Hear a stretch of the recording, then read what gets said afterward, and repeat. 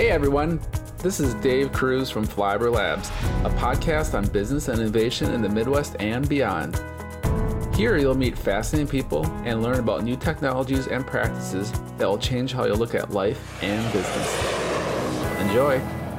Hey everyone, welcome to another episode of Flyover Labs, and today we're lucky enough to have Abhik Banerjee with us. And Abhik is a staff data scientist at Kohl's Department Stores, where he works on machine learning and data mining projects. And while he does this, he provides a direction around these areas to senior executives at Kohl's.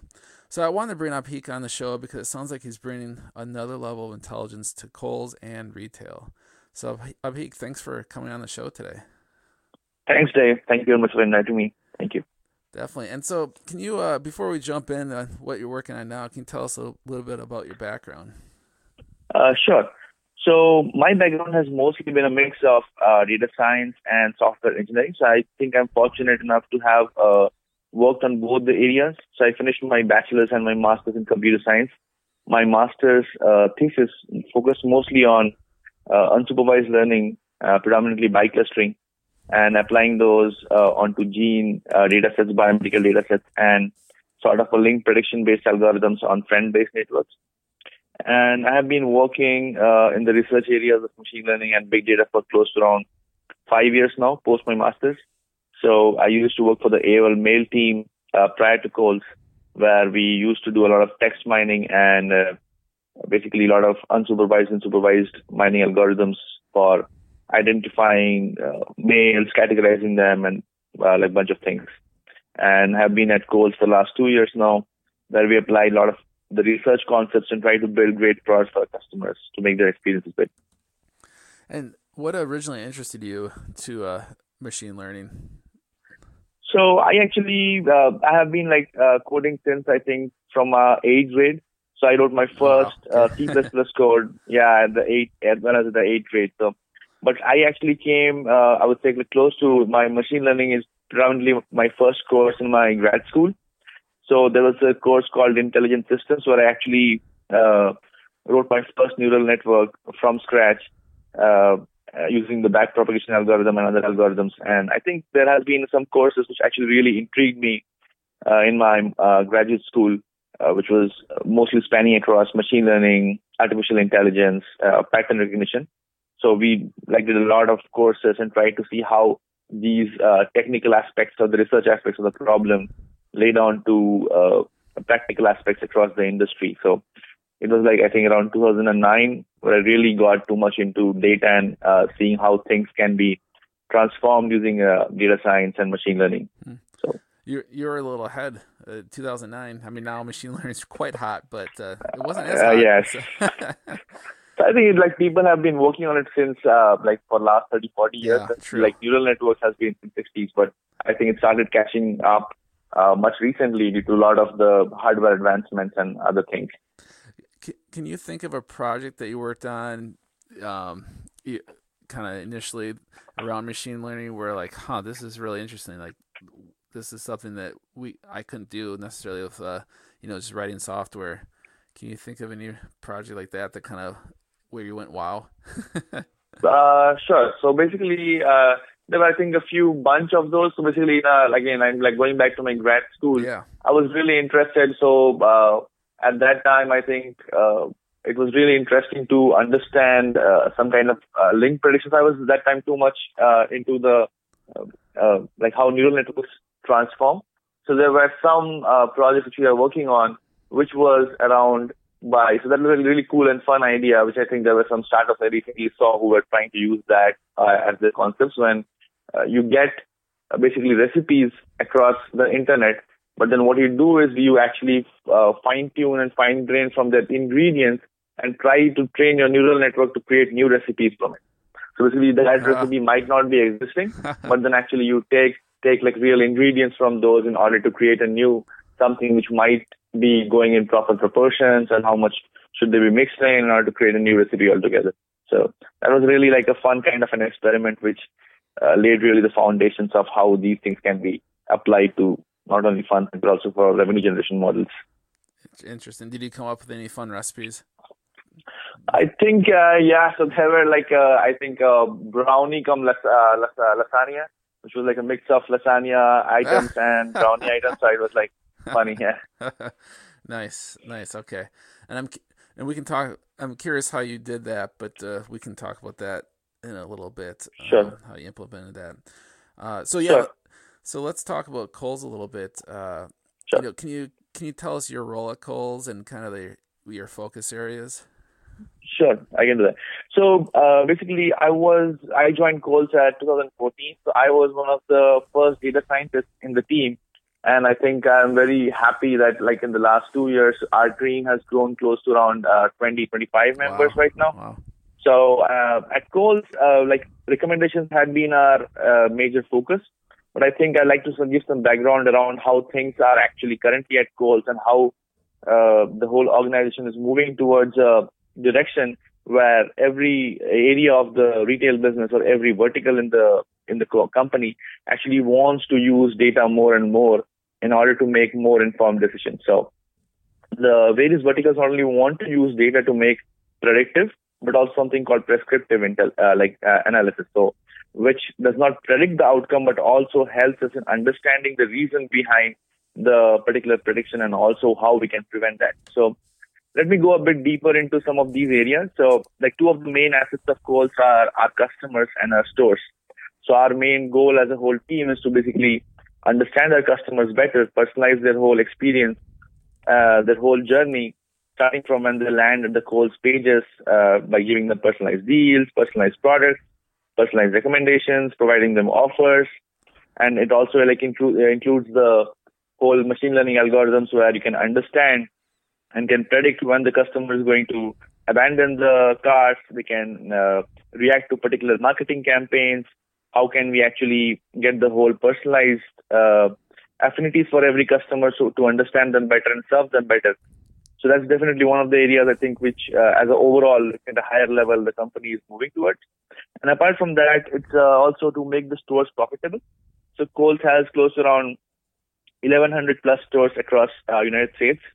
And recently there was an article being published by our CTO, Mr. Ratnakar Lavu, on the Times magazine, which was talking about something called Smart Store. So what Smart Store actually envisions is you have a store so powerful and so well connected to the network that basically understands all the customers around you who come to the store, live around the store, and then you can personalize the whole experience at the store for those customers. So you have the right inventory in the right location, you have the right merchandising allocations, you have various behaviors of the customers across the store, in the store, as well as you have a lot of other external factors that is affecting like the weather data, the macroeconomic data, the social trends around the around the location.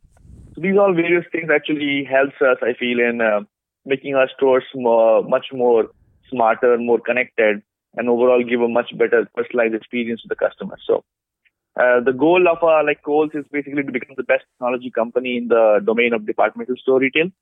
And I think we have a few initiatives also going on in the deep learning area where we want to power the experience by using image-based recommendations and a lot of text mining and applying deep learning algorithms and understanding our sales, our customers better. So there are a lot of interesting things going on, I would say. Yeah, you're keeping busy. There's just a lot of, so your team helps tackle all those. It's like almost 3 or 4 years. Yes, that is right. That is right. Yes. So how, I mean, from a higher level, how in the world do you figure out kind of your priorities? Because each one of those projects could take probably a team of 20. Absolutely. So how do you figure out what to focus on, and do you work with outside parties on some of those projects? Sure. Yeah. So basically, we, apart from our members who are full-time, we also work with some partners in the company. So basically, we have been collaborating with some of the recent startups in the Valley, and that's one of the major reasons of Kohl's actually having an office at the Milpitas of the Bay Area, is basically to partner with these startups, which actually can help us in getting much quickly the ROI which we are looking for in a specific area. So maybe let me talk about some of the things that we look at. So let's say we generally try to attack a project mostly in an incremental fashion. So what we want to do is basically we want to start with a minimal viable product kind of a thing, MVP, and then basically we keep enhancing those features. So as a result of which, what it also helps us is basically it doesn't let us lose the immediate ROI, because if we start perfecting our models from the very first get-go, we might end up losing the immediate ROI, which the problem we are like trying to solve. So we try to do it in a incremental enhancement kind of a fashion. So that actually helps us to get our data scientists and data engineers much more focused in pushing out the feature in really quick turnaround times. So with the store personalization project, how would you start, kind of get that minimal viable product and then expand it beyond that? Sure. So basically for the store one, again, there has been data used earlier, but I don't think with the vast amount of data that is increasing, there is any better way apart from using like machine learning and data science algorithms to make our systems better. And then again, the whole idea of machine learning is to assist human beings in making their decisions much more smarter. So one of the key, like three of the key areas in making our stores smarter, which we are looking for, is to allocate the right merchandise in the right store. So it used to be, because what happens mostly in retail is if the allocation and the merchandising is not right, basically you might end up with a lot of inventory on the floor, and then anything which is on the floor and not selling is basically lost to the company. So to optimize that particular factor, keeping a lot of other constraints in mind, like the particular geographical location, the weather around the next, like whether in the next 14 days, 15 days, the upcoming events in the area, and basically how people's behavior have been changing over a past of the time, which particular time frame of the year it is. So keeping all these factors in mind actually, and also our customers' behavior. So like Kohl's customers behave much more differently than I would say definitely some other retail customers. So understanding the customers and putting that back into the equation in order to optimize the whole inventory on the floor is something which is really challenging, and I feel which we're trying to solve right now. So that is one of the core part of the features of the products we want to enhance. And apart from that, then basically we want to focus on marketing campaigns and other merchandising allocations, the promotions and offers being applied to those particular inventory which is there on the floor. So those things will actually follow through as more and more features roll out. Interesting. And so how would you, if you went to another company, or if you're talking to the students, how would you tell them to even start with that merchandising? Because there's so much data that you can look at. Right. How do you know where to even start with something like that? So definitely, so most of the retail companies have been. So there are two streams to it. So one is definitely the internal data, which we call it, which basically is mostly about all the information about our stores, about our customers, how our customers engage with Kohl's properties. That is really valuable. But again, one of the other driving factors I think has been lacking in most of the analysis throughout retail is basically the external factors. So the external factors also actually play a pretty huge role in terms of governing the actions by customers and sales by customers in these actions. So I think people have started using them recently, but again, I don't think we have been tapping into those resources that much. So definitely I feel if I basically have to start from a problem from scratch, definitely the best part is to start with the data. So we all have heard data is the new oil. So definitely data is something which I think we need to understand and own in order to before even jump into the machine learning piece of it. So having the right data in order to generate the minimum viable product is definitely of the much essential needs. And how do you know that you have the right data? So, like you mentioned weather data, which makes a lot of sense, or like events coming up. Would you test out like a pilot on a store to see if the merchandising is improved based on predicting weather events? Yes. So basically, so maybe I can give some background on. So again, it ties back to most of the machine learning problems. So it totally depends on what problem we are trying to solve. So let's say we are trying to solve a machine learning based problem where we want to see the model that we are building in order to allocate the merchandise to particular stores, how well they behave. So generally, and this is the process that we follow throughout, I think, all of our data science projects. So maybe I'll just go over a bit more detailed into it and talk through it. So it starts with basically an ideation phase or a hypothesis phase where we generally collaborate with the product management team and the business teams in order to come up with the particular requirements and the solution that we are looking for, and then also get there. So like a lot of the times it has been mostly the art which the business and the product management team have been working through. So to get those inputs are actually really valuable in order to decide on the features that need to be going into the model. So basically again, as a machine learning model, we generally split our data sets into training and test.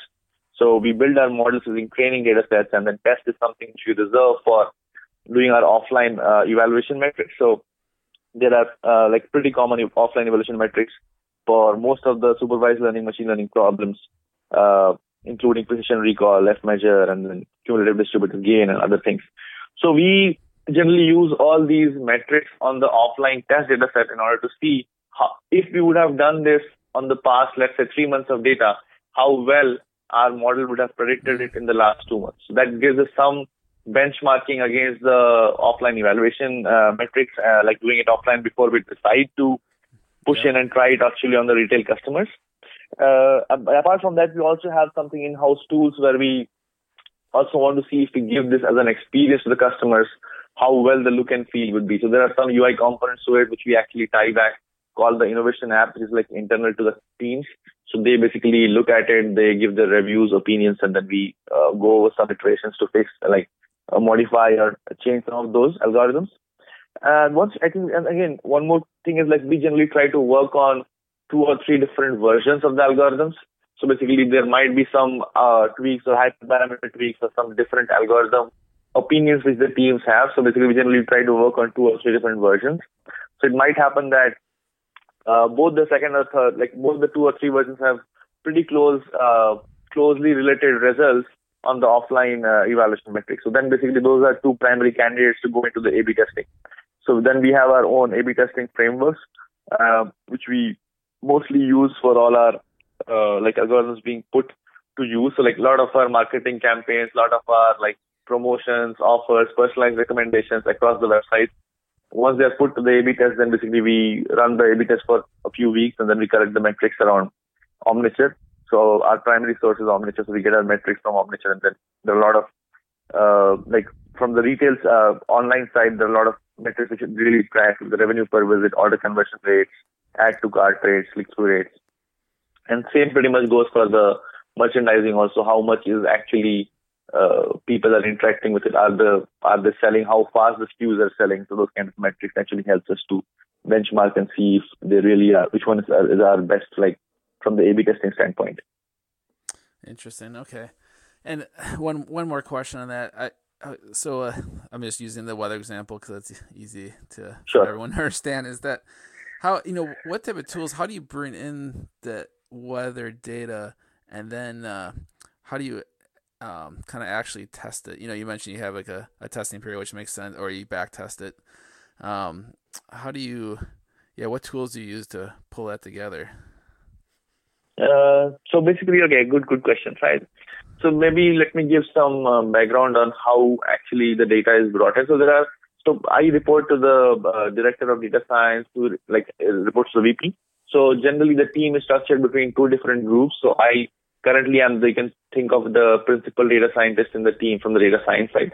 So there's also a platform team which actually is mostly responsible for all the data being pulled in from various resources into our big data cluster. So almost all of our algorithms run on big data and Hadoop-based infrastructures.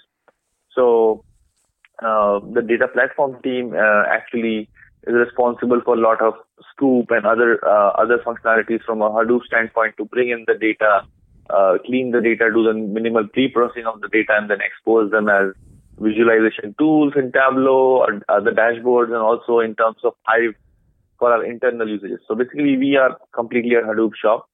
So all these data sets are pre-processed, cleaned, aggregated in a form which can later be consumed by the machine learning algorithm. So this is the part which happens by the data platform team. So like for the weather data, there are some amount of effort being spent or had been spent by the platform team in order to find the right resources, get the right information, get it validated with the data science team in order to make sure that that is the right and valid data which we want to use, get the proper licensing in place. There are they are not free resource and freely available data sets, and then basically have the whole pipeline built into it so that it can be brought in as a regular feed data.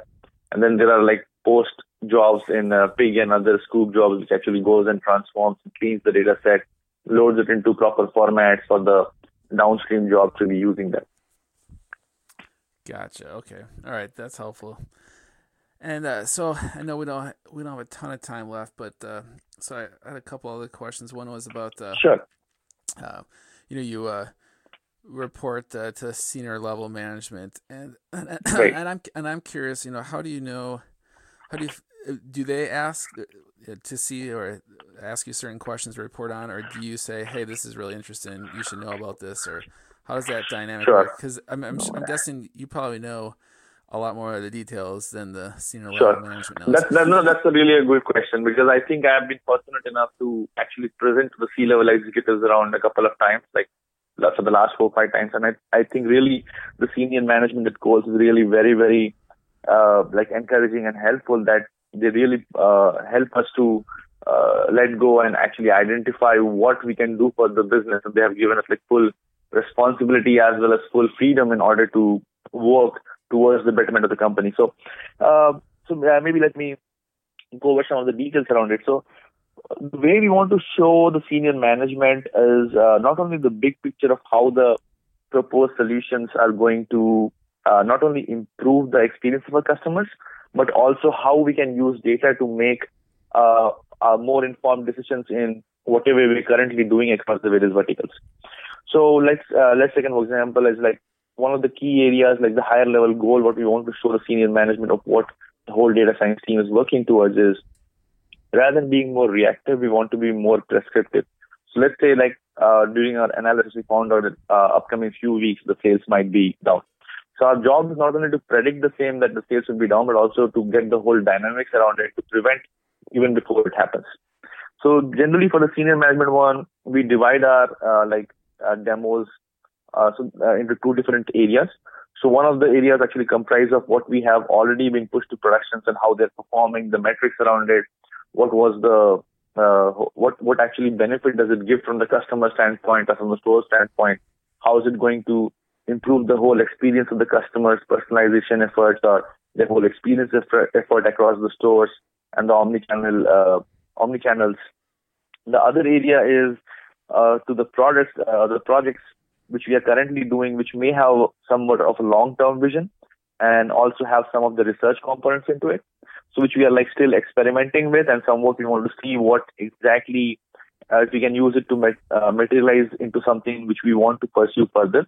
So generally we try to segregate our demos into 2 different areas. One which is already into production and is definitely needed for the business to make and improve the processes and how we are improving them, how it is being engaged with the customers, the stores, and how the revenue numbers are for those and those kind of things. And the other area is something more on the deep learning side, where we are actually showcasing, okay, this is a very nice concept you want to start implementing into our products and use cases. But again, it might take some time in order to realize the real value of it. So when I say sometime, it might be in a couple of months, but not immediately. So that's how we try to segregate our projects which we want to show to the higher management. Whereas the other key area which we want to also showcase is basically we, apart from the software development part of it and the algorithm development part of it, we also want to showcase that basically we also have a good research hub here, where we are taking ideas from journals, publications, to exactly the products and how they are actually improving the product. So no research is complete unless they're actually in the hands of the customers to be used as terms of products. So that's a very valuable and key lesson, I think, which we want to focus on, that anything that we do from a research standpoint actually needs to go in or should go in as a feature into a particular product which improves the overall goals for the company and the customers. Interesting. Okay. And another question I wanted to ask was, what are some, I don't know, I was going to say major tech hurdles, but and maybe it's not technology, but is there any magical technology that you wish was available, or is it more kind of working through the data and the processes and rolling out new algorithms? Or what's the major hurdles you're facing? So I think I would say definitely. I think so one of the things that I feel every company actually faces as they grow is as the multiple teams are working on the different deliverables and various solutions, there are actually disparate places where the data resides. So the various solutions the different teams build, they might be using different data sources, different data being placed into different parts of the organization. So I think there is a very good direction by our CTO again for the whole organization is to have a single source of truth. So we are actually getting all the data stores. When I say data sources, then data marts, data architectures, data in a form of a data hub or data lake in our big data, so that becomes our primary source of all the data being aggregated and stored in one single place. And then the other part is basically all the solutions that we are building from a machine learning and data science standpoint. They should be readily available to all the teams to use. And they are they should be not only in the form of dashboards or experiences or reporting, but also in the form of APIs. So basically, the way this whole ecosystem should be built, or what we're trying to build, is basically have the core source of data at the hub of it, and then basically build solutions on top of it, which can be directly accessible by partners, customers across the organization, also external if needed, who can actually just by call of APIs use our machine learning trained models or train their own models, or can actually fetch data as they need. Interesting. Okay. Well, I think that's a pretty good place to end it. So unfortunately we're out of time, but Avik, that was I learned a lot, so I appreciate your telling us more about your experience and what you're doing at Kohl's. And it sounds like you guys are doing some really interesting things. I'm excited to see what the Kohl's stores look like in the future. Sure. Thanks, Dave. Thanks for having me. And definitely. And thanks everyone for listening to another episode of Flyover Labs. As always, I appreciate it. And we'll see you next time.